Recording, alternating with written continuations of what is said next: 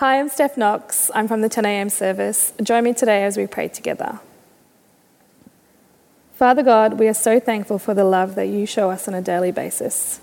Help us to live and walk on your chosen path. Direct us when we do the wrong thing and give us your forgiveness. You are our one true Saviour. Lord, we pray for our country today and our world as it is crippled by COVID-19. Be with all those that have been affected. We ask for your healing for them. We pray for the frontline workers.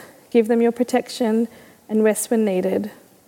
In Victoria particularly, we ask that the number of cases start to rapidly decline, that people will follow the advice given to ensure that Australia are able to contain this virus. Lord, for our country and our leaders, we ask that they seek your counsel to govern this land with your fairness and justice, and that Australia will be a leading example of your love and compassion for all the people around the world. Father, today we pray for our St. Matt's community and those who are struggling with mental health during this uncertain time. You say, Lord, not to be anxious about anything, but in every situation, by prayer and petition, with thanksgiving, present your requests to God, and the peace of God, which transcends all understanding, will guard your hearts and mind in Christ Jesus. Help those with anxiety and depression seek your peace. Surround them with a supportive network and give them refuge and strength in times when it is all very overwhelming. God, please be with anyone we know in distress from sickness, grief and loss. Give them your peace and comfort. We take this time now to bring them before you silently.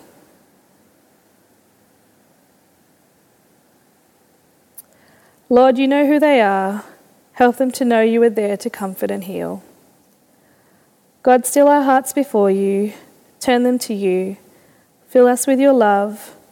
We know you hear our prayers, and we are so thankful that it is all in your hands. In Jesus' name we pray. Amen. Hi, I'm Deborah Gilbert, and I go to the 5 p.m. service. I'm going to be reading the Bible for us today. It's from Matthew chapter 25, verses 31 to 46. So I'll just give you a few moments to find your Bibles and look it up. When the Son of Man comes in his glory and all the angels with him, he will sit on his glorious throne. All the nations will be gathered before him, and he will separate the people one from another, as a shepherd separates the sheep from the goats. He will put the sheep on his right and the goats on his left. Then the king will say to those on his right, "Come, you who are blessed by my Father. Take your inheritance, the kingdom prepared for you since the creation of the world. For I was hungry, and you gave me something to eat. I was thirsty, and you gave me something to drink. I was a stranger, and you invited me in. I needed clothes, and you clothed me. I was ill, and you looked after me. I was in prison, and you came to visit me." Then the righteous will answer him, "Lord, when did we see you hungry and feed you, or thirsty and give you something to drink? When did we see you a stranger and invite you in, or needing clothes and clothe you? When did we see you ill or in prison and go and visit you?" The king will reply, "Truly I tell you, whatever you did for one of the least of these brothers and sisters of mine, you did for me." Then he will say to those on his left, "Depart from me, you who are cursed, into the eternal fire prepared for the devil and his angels. For I was hungry, and you gave me nothing to eat. I was thirsty, and you gave me nothing to drink. I was a stranger, and you did not invite me in. I needed clothes, and you did not clothe me. I was ill and in prison, and you did not look after me." They also will answer, "Lord, when did we see you hungry or thirsty, or a stranger or needing clothes, or ill or in prison, and not help you?" He will reply, "Truly I tell you, whatever you did not do for one of the least of these, you did not do for me." Then they will go away to eternal punishment, but the righteous to eternal life. Hey, thanks for having me back for this Doubter's Guide. I'm pretty sure some people are already looking at my title and thinking, have I come to the wrong place? I think I might get offline straight away. I mean, there's all sorts of pictures of Jesus that we can handle. There's, Jesus the teacher. That's pretty cool. Jesus the healer even makes sense to some people.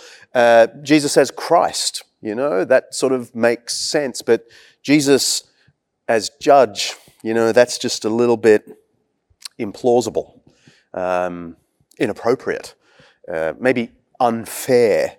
And yet it's there in our text. The passage just read to us. Jesus describes himself as the judge of all the nations, and he separates the sheep from the goats. He divides humanity in the day of judgment. And this is why Michelangelo's famous painting, The Last Judgment, has Jesus right in the centre of the whole thing, because the Gospels make clear he is the judge.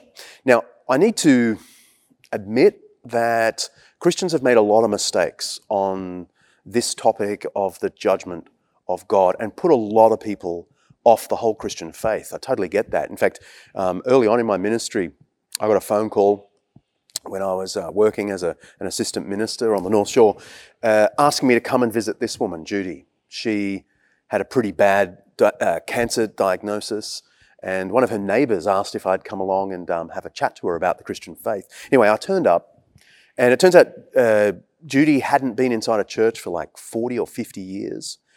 And I said, what happened? And she said, well, I was in a local church here on the north of Sydney, where the preacher preached judgment with a smile on his face. And I sat there thinking, I don't want this. And I walked out, and I've never been back. It was very confronting. She just didn't know that there was a version of Christianity that made sense. And that's kind of what I want to do in our time together. I want to make sense of this topic of judgment in a way that, I hope really does bring some rationality to the topic. How we feel about the topic of judgment, I think, depends on where we feel we sit on the line of the justice equation, which side of the justice equation we find ourselves. Think of it like this. Think of the life of Tanja. She's a young girl who was trafficked as a Roma kid out of the Czech Republic, taken to Germany, where she is brutalised, forced to service a dozen men a day, and then pose for images that are shown all around the world on the internet. How do you think she feels as she slumps into her bed at night, mouthing the prayers her grandma taught her? How do you think she feels about the idea of justice coming and putting everything right? I bet she's thinking, how soon? Bring it on. And yet on the other side of the equation, you think of the madam of the brothel who controls Tanja's life. She probably thinks, she has a better life with me than back in her Roma community. Or the man who visits her once a week for an appointment and imagines that he's got some kind of emotional connection. Or maybe the kid here on the northern beaches in Sydney who's viewing her images, thinking she looks like she enjoys it. They think of judgment very differently. They probably would hate the thought that they were in line for judgment. My point is, how we feel about this topic really depends on which side of the justice equation we reckon we sit. I want to leave that thought in kind of suspended animation and then explore for a little while the portrait of the Messiah as judge, and then going to return to this. Firstly then, Messiah as judge in the Old Testament, because this is really where it begins. I want to start with a passage that we reflected on last week, if you saw that, when we looked at Jesus as the Christ, as the Messiah, because there's an Old Testament passage that describes the Messiah's role as judging. Isaiah chapter 11. A shoot will come up from the stump of Jesse, That's King David's family name. The Spirit of the Lord will rest on him. He will not judge by what he sees with his eyes or decide by what he hears with his ears, but with righteousness he will judge the needy. With justice he will give decisions for the poor of the earth. He will strike the earth with the rod of his mouth.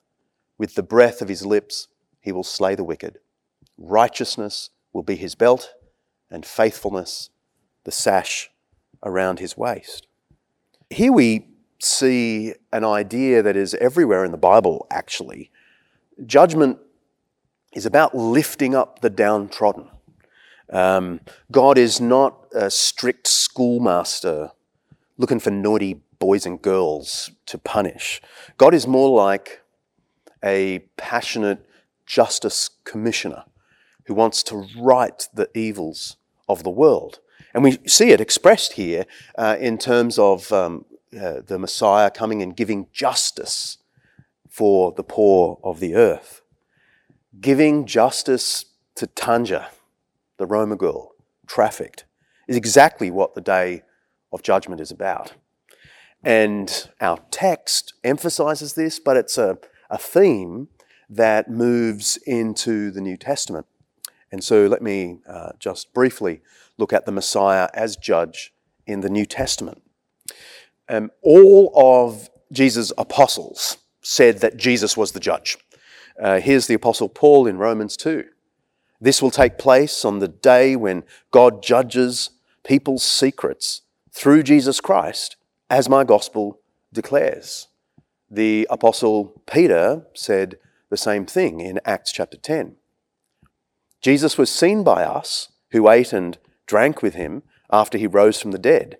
He commanded us to preach to the people and to testify that he is the one whom God appointed as judge of the living and the dead. All the prophets testify about him, that everyone who believes in him receives forgiveness of sins. I love the balance in Peter's argument, that Jesus is both the judge, but there's also forgiveness. But the thing to notice is Peter reckons it was Jesus who told him to tell everyone that Jesus was the judge. In other words, this was not an idea invented by the early church. This is a theme that goes right back to Jesus himself, that he is the judge. In fact, by my count, there are about a dozen passages in the New Testament, in the Gospels, where Jesus describes himself as the judge. And we're going to look at one of them in a moment, but even important secular scholars agree that this is the authentic Jesus, the Jesus who preached about judgment. You may have never heard of Dale Allison, but he's a hugely important figure in historical scholarship about Jesus. And he has a whole section on Jesus as a preacher of judgment. And listen to what he says. Given that so many people nowadays dislike hell, but still like Jesus, it is not surprising that some modern reconstructions no longer depict him as a believer in eschatological or post-mortem punishment. One could here be cynical and wonder to what extent the wish has cultivated the conclusion, a conclusion that certainly goes against the impression that the Gospels leave. I think that's right, and certainly the impression left in our New Testament reading today from Matthew chapter 25 is pretty clear. Jesus is that Son of Man who comes in glory and sits on a throne. This is a judicial throne as much as it is a kingly throne. And then he judges all the nations. So this is the judgment for ancient Rome, for people in the Czech Republic and Germany, people here on the northern beaches. It's the judgment of the whole world. And then we're told that he separates the sheep from the goats. He decides the eternal fate of each one of us. Some, the sheep, get to go into an eternal kingdom, the kind of fulfillment of creation and life. And others, the goats, are told, "Depart from me," and they enter into an eternal fire. Fire, of course, is a metaphor just as sheep and goats are metaphors. But they're metaphors of something real and something terrible. God, according to Jesus, will divide humanity. Some will miss out on the goal of creation and fall under God's judgment. And notice again the reason for the coming judgment. It is rejecting justice, rejecting the way of love, refusing those in need, refusing to assist the poor. And this is exactly what we found from Isaiah chapter 11. Judgment isn't a theological scare tactic designed to make us all more religious. It is God's pledge to wounded humanity that he hears the cry for justice and he'll bring his justice to bear on every act of evil. That's what judgment is about. Bringing justice for Tanja. Bringing justice for the neglected poor. For the refugees we shun. For victims of church abuse. For the people we tread on to get where we're going. And the degree to which we have participated in injustice, in coldness of heart toward those in need, is the degree, according to Jesus, to which we will fall under judgment. I read a remarkable essay on guilt by Wilfred McClay, who's the professor of history at the University of Oklahoma. It's titled The Strange Persistence of Guilt, and it's kind of a history of guilt in Western culture. And he says that there are two important phases in the West's thinking about guilt in modern times. He describes the way the atheist philosopher Friedrich Nietzsche attacked the idea of objective guilt. Nietzsche basically said there is no objective eternal morality, so therefore there's no objective guilt. And that was a real attack on the whole notion that the West had inherited centuries earlier.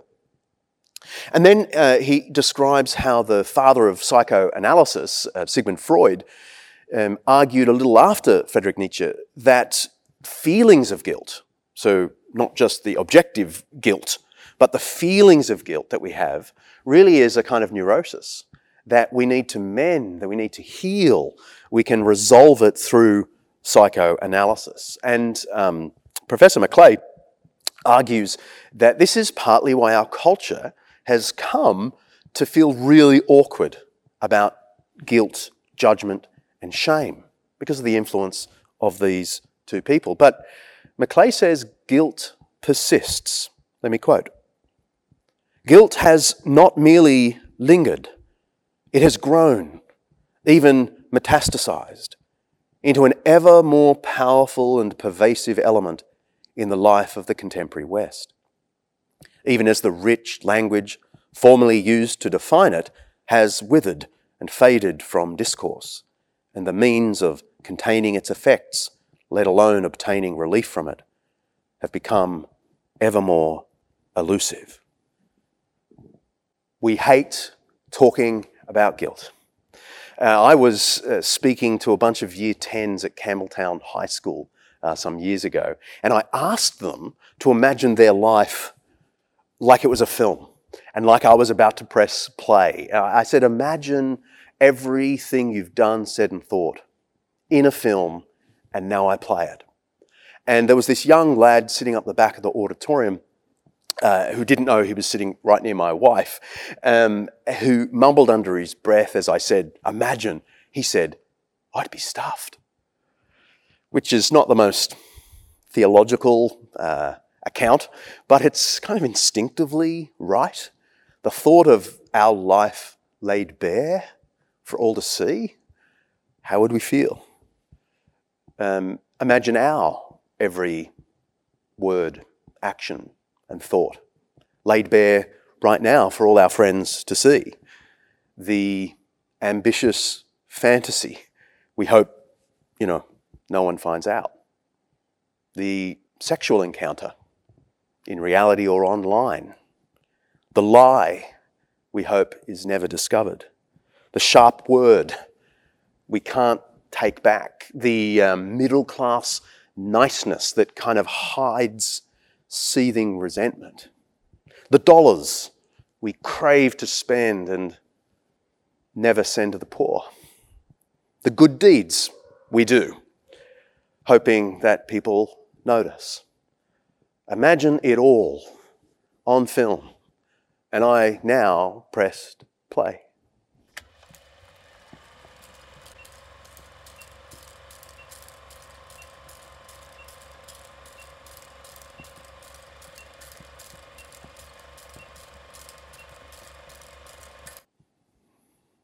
Which of course I won't do. But the thing is, what is that feeling that we have at the thought of it? Is it just an emotional, psychological ailment that we need to resolve through counselling?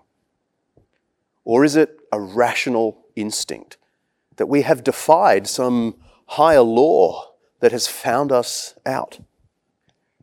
And isn't it interesting that this feeling is intensified the more we think of those who know and love us well watching our film? I mean, showing my film to people I don't know is one thing, but imagine showing my film to the people nearest and dearest to me. That would scorch. And my point is, no one loves us more and knows us better than the Creator himself. And before him, our guilt and shame should scorch. If God held us accountable for every act of evil, of injustice, of coldness of heart, who of us could say that we are standing on the correct side of the justice equation? Who of us could say that we don't need the forgiveness the Apostle Peter said was possible when he said that God has appointed Jesus judge of the living and the dead, and that all the prophets testify about him, that everyone who believes in him receives forgiveness of sins? In fact, our scary passage from the Gospels holds this theme of judgment and forgiveness beautifully in tension, because as soon as Jesus has finished talking about eternal life and eternal punishment, we read, when Jesus finished saying all these things, he said to his disciples, "As you know, the Passover is 2 days away, and the Son of Man will be handed over to be crucified." Jesus won't just preach judgment. He came to give his life at the Passover festival, like the sacrifice of the Passover lamb on a cross, to bear into himself the judgment I deserve for Judgment Day. The judge is also the Saviour. Now, my friend Judy came to believe this, and gloriously in the weeks before she passed, she trusted that she had found a way of thinking about Jesus as judge and Saviour that made sense, that gave her great hope. But it was difficult for her to get the image out of her mind of that preacher preaching judgment with a smile on his face. The only way she could get rid of that image was by looking to Christ, the judge who preached judgment with tears in his eyes, the one who went to a cross in such love, giving himself for our forgiveness. So Lord, will you please, despite our experiences, despite my inadequacies in explaining all of this, help us, every one of us, to see with clarity what it means that Christ is the judge, but also that Christ is the Saviour. Amen.